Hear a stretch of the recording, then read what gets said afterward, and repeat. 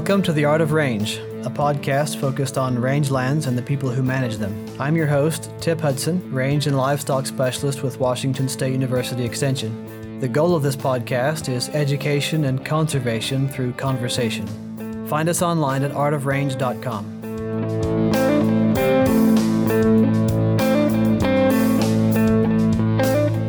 The Art of Range is a first-of-its-kind podcast produced by Washington State University in cooperation with the Society for Range Management and the Rangelands Partnership, and funded by the Western Center for Risk Management Education. This project is a little different than other projects funded by the Western Center. Specifically, they don't usually fund projects that just talk to people, especially faceless, nameless people that you cannot track to verify that the education they're getting is doing any good for them. However, there are several compelling reasons why we've undertaken a podcast as an educational medium for rangeland users. At a shallow level, a podcast is useful because the target audience is spread out across the United States, and they are not particularly geographically dense anywhere, so in-person instruction is really not possible. Additionally, range users across the United States have similar issues. Certainly there are notable differences driven by vegetation type, climate, etc., but there are remarkable similarities as well. Maybe more importantly, a podcast that broadcasts a longish conversation about a topic in depth has significant psychological benefits, and that's what I want to talk more about today. The title, Art of Range, plays on the idiom that range management is both art and science. A science is classically understood as a body of knowledge to be acquired. There is much we know about the physical and biological world and the numerous ecological interactions among organisms. And art, classically understood, is the practice or the application of a body of knowledge. Rangeland management is an art as well. Those whose livelihoods depend on making good decisions over a lifetime require skill developed from continual learning.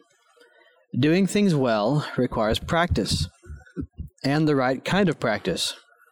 Somebody who has encyclopedic head knowledge of welding or truck driving may not actually be any good at building, say, a steel frame shed or driving a semi through a mountain pass. These are skills developed by practice, acting on knowledge combined with experience from sensory input. This podcast, which is an educational medium mostly novel to the field of rangeland ecology, will help aspiring and established range managers learn from those who have mastered the art and understood the science. Domestic livestock have been a significant influence on the health of rangelands over the last 150 years in Western North America, and this podcast focuses on range managers who are directing the effects of domestic livestock on rangelands. Range folk are a colorful social group.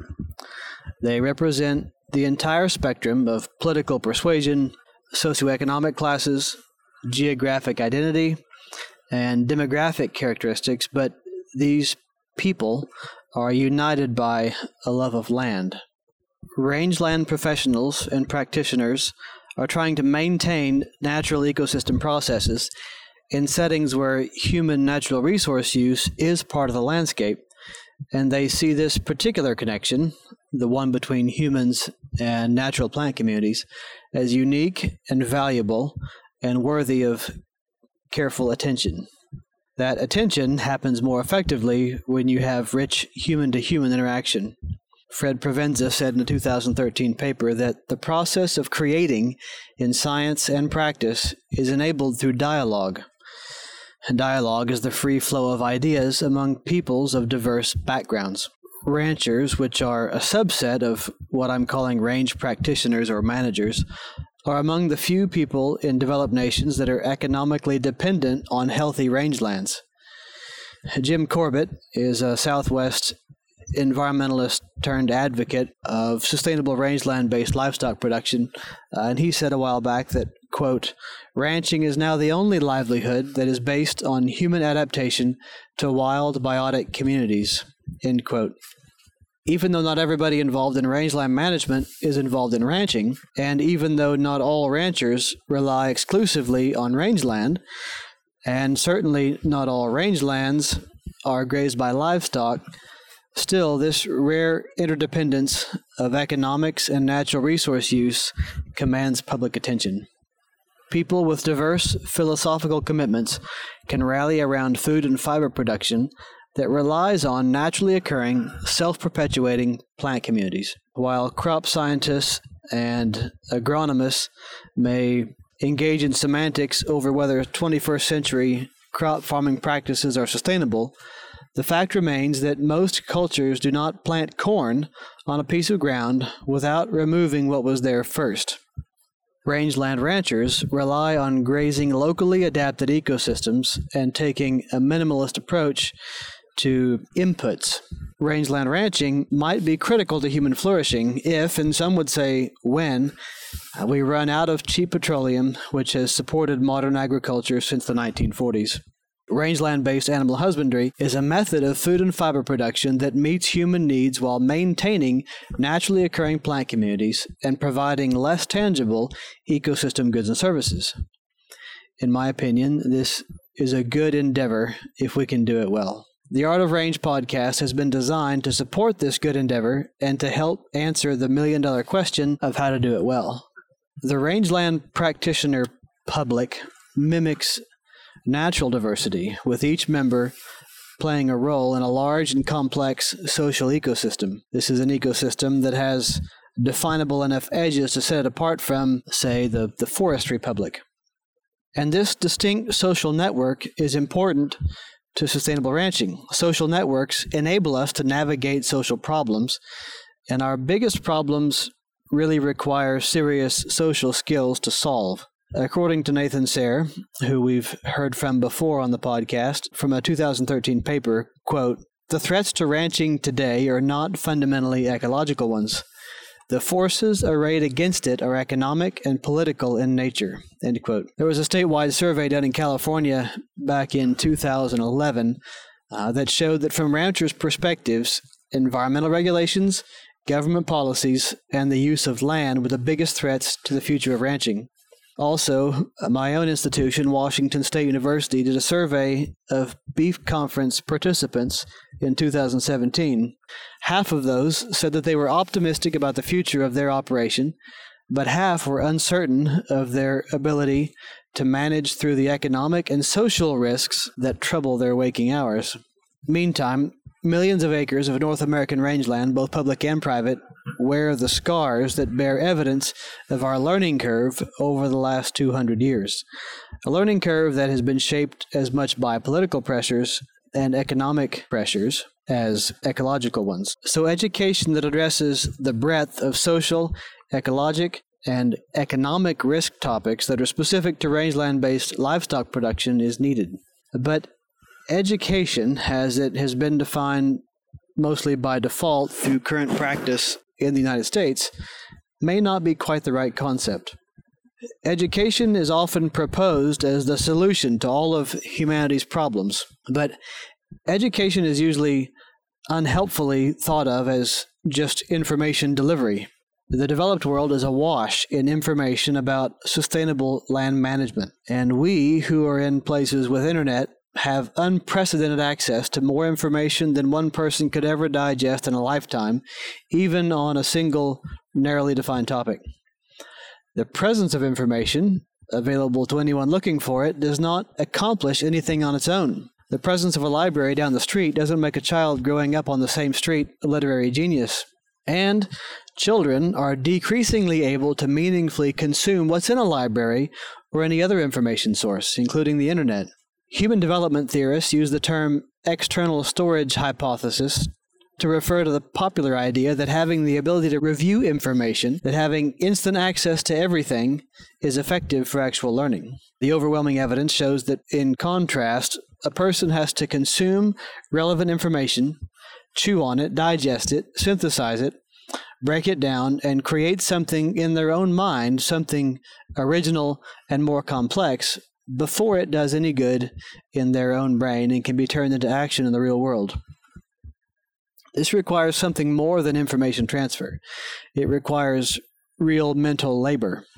Nicholas Carr, in a book from a few years ago called The Glass Cage, The Social Cost of Automation, explores our diminishing capacity for important mental labor. The book is, as the subtitle suggests, about the social cost of automation, of handing off to machines work that may be necessary to form healthy humans, and work that perhaps should only be done by humans, including and probably especially knowledge work. He warns that if we're not careful, this is a quote, the automation of mental labor, by changing the nature and focus of intellectual endeavor, may end up eroding one of the foundations of culture itself, our desire to understand the world. Predictive algorithms may be supernaturally skilled at discovering correlations, but they are indifferent to the underlying causes of traits and phenomena. Yet, it's the deciphering of causation, the meticulous untangling of how and why things work the way they do, that extends the reach of human understanding and ultimately gives meaning to our search for knowledge. If we come to see automated calculations of probability as sufficient for our professional and social purposes, we risk losing or at least weakening our desire and motivation to seek explanations, to venture down the circuitous paths that lead toward wisdom and wonder. Conversational podcasts in general, and The Art of Range in particular, can lead listeners down these vital paths. We aim to improve the listener's ability to do this mental labor. Life in a digital world really reprograms our plastic brains to be less able to chew and swallow whole strings of thought. You may have heard the old axiom, the medium is the message. That idea has reached maturity, at least in America. The idea goes back at least to Plato, who argued with Aristotle over the formal dangers of shifting from an oral to a written culture, and how this would affect human thought and life. Their main fear, which was later realized, was the loss of memory. The formal dangers of only digital communication include distraction, the loss of relationship to other types of knowledge, or what we might call the atomization of knowledge, the trivialization of communication, decreased ability to filter knowledge and recognize sources of authority. Digital communication also promotes an audience-oriented sense of self, which damages realism, which thins out our communication, and tends to promote disembodied relationships.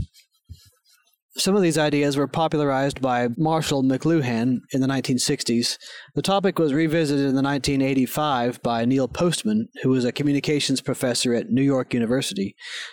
You may be familiar with his book, Amusing Ourselves to Death. Postman's predictions have proved prescient. An early 2000s study on the effects of internet use on young people who have spent their entire lives on digital devices found that digital immersion affects the way students absorb information. I'm quoting from this study.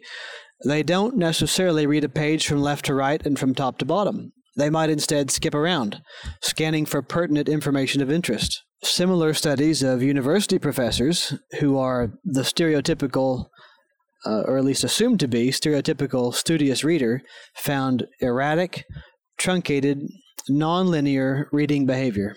Linda Stone, who is a former executive for both Microsoft and Apple, describes the pattern of thought that's characteristic in a person formed in the digital age as continuous partial attention and post-multitasking behavior. Interestingly, Friedrich Nietzsche switched from writing longhand to writing with a primitive typewriter in response to his eyesight failing as an adult.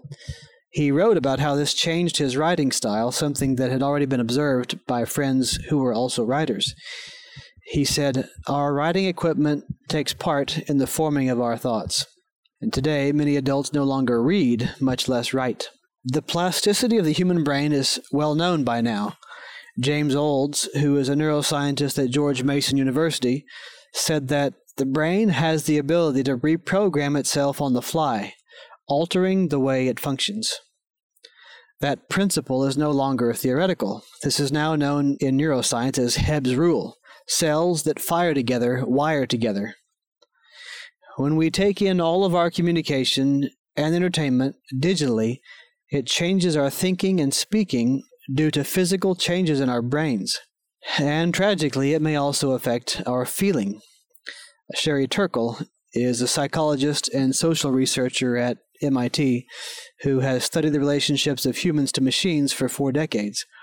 And she has been reporting for 20 years the more sinister long-term consequences of immersion in a digital world, more sinister than just scattered thinking, primarily a loss of empathy. It has been shown that this plasticity can cause real pathology when people take in nothing but digital information. Thomas Friedman has called our time the age of interruption. These interruption technologies disrupt coherent thought. And technology that is always on and always on you prevents us from engaging with real people as real people. We begin to lose the ability to carry on conversation. Probably of greater concern is the fact that children formed in a digital world quickly learn to see other humans as a means to their own ends, not as equals with equally valid emotions.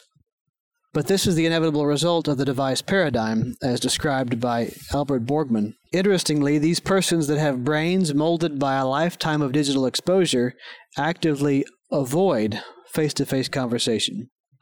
Washington State University's motto has been for some time, world-class face-to-face. There is perhaps more prophetic truth in this phrase than the marketers knew when they put it together.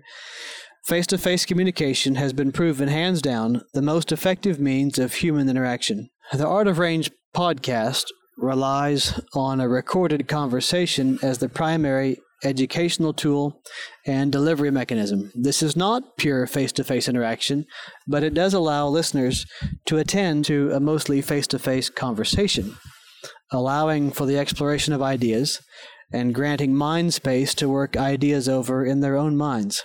Conversation, like sustainable agriculture, is an art and a science that is critical to human flourishing. Conversation is also probably the best approach for directing us toward worthwhile goals. Humans are not just thinking things, contrary to the French philosopher Descartes. We are lovers who are motivated by passions. Those passions may be misdirected and have been, justifying all kinds of methods in pursuit of very inhuman goals. I make 2 points with this. First, that technological progress is not always forward progress. Technology may only provide evil people with increasingly deadly means to achieve evil ends. Second, scientific information does not stand alone. It does not on its own demand application toward anything virtuous. Dynamite may be used to blow up bodies or build bridges. Remember that art is the application of a science. This is why we say that somebody is practicing medicine or practicing law. The application of a science, applying an art, must be guided by something. Conversation steers us toward humanistic ends. In other words, those that promote human flourishing. That necessarily includes the flourishing of the natural ecological processes that in turn support humans. Albert Borgman, who I mentioned before, is one of the more well-known philosophers of our time, said that, quote, disengagement inevitably flattens out the world and shallows a person. By contrast, good conversation opens up a common world, end quote. Scientific ideas may have serious sociological implications, and philosophy has to be employed to guide us. Reason is a slave to the will, whether we are scientists or not. Conversation can steer us toward beautiful goals and enable our remarkable brains to untangle complex socio-ecological problems and manage whole landscapes for people, cows, wildlife, and other future uses of the land. The Art of Range podcast exists to inspire a land ethic, to promote education and conservation through conversation. Education is the science of relationships, and complex relationships require complex thinking to work through and work with. I hope that the land ethic of one of Wendell Berry's fictional characters represents the future of land stewardship in the Society for Range Management and in the range profession. In the book, a middle-aged farmer named Athy Keith was, quote, always studying his fields, thinking of ways to protect them. He was improving his land, intending to leave it better than he found it. His principle was always to maintain a generous margin of surplus between the fertility of his land and his demands upon it. Wherever I look, he said, I want to see more than I need and have more than I use. End quote. I'm thrilled that you are listening to this podcast. I intend to continue recording useful conversations that are of interest around the country and around the world. I would love to get your feedback on topics or speakers that we should feature. The grant which is funding the project during this startup phase has a scope and sequence of topics that have been promised, but we have some flexibility in that, and I'm open to suggestions, and we're planning for the next year of episodes. I can be reached at either hudsont@wsu.edu, that's hudsont@wsu.edu, or at the podcast email show@artofrange.com. Please encourage your friends and colleagues to subscribe through iTunes or Stitcher, and thank you for listening. Thank you for listening to the Art of Range podcast. You can subscribe to and review the show through iTunes or your favorite podcasting app so you never miss an episode. Just search for Art of Range. If you have questions or comments for us to address in a future episode, send an email to show@artofrange.com. For articles and links to resources mentioned in the podcast, please see the show notes at artofrange.com. Listener feedback is important to the success of our mission, empowering rangeland managers. Please take a moment to fill out a brief survey at artofrange.com. This podcast is produced by Connors Communications in the College of Agricultural, Human, and Natural Resource Sciences at Washington State University. The project is supported by the University of Arizona and funded by the Western Center for Risk Management Education through the USDA National Institute of Food and Agriculture.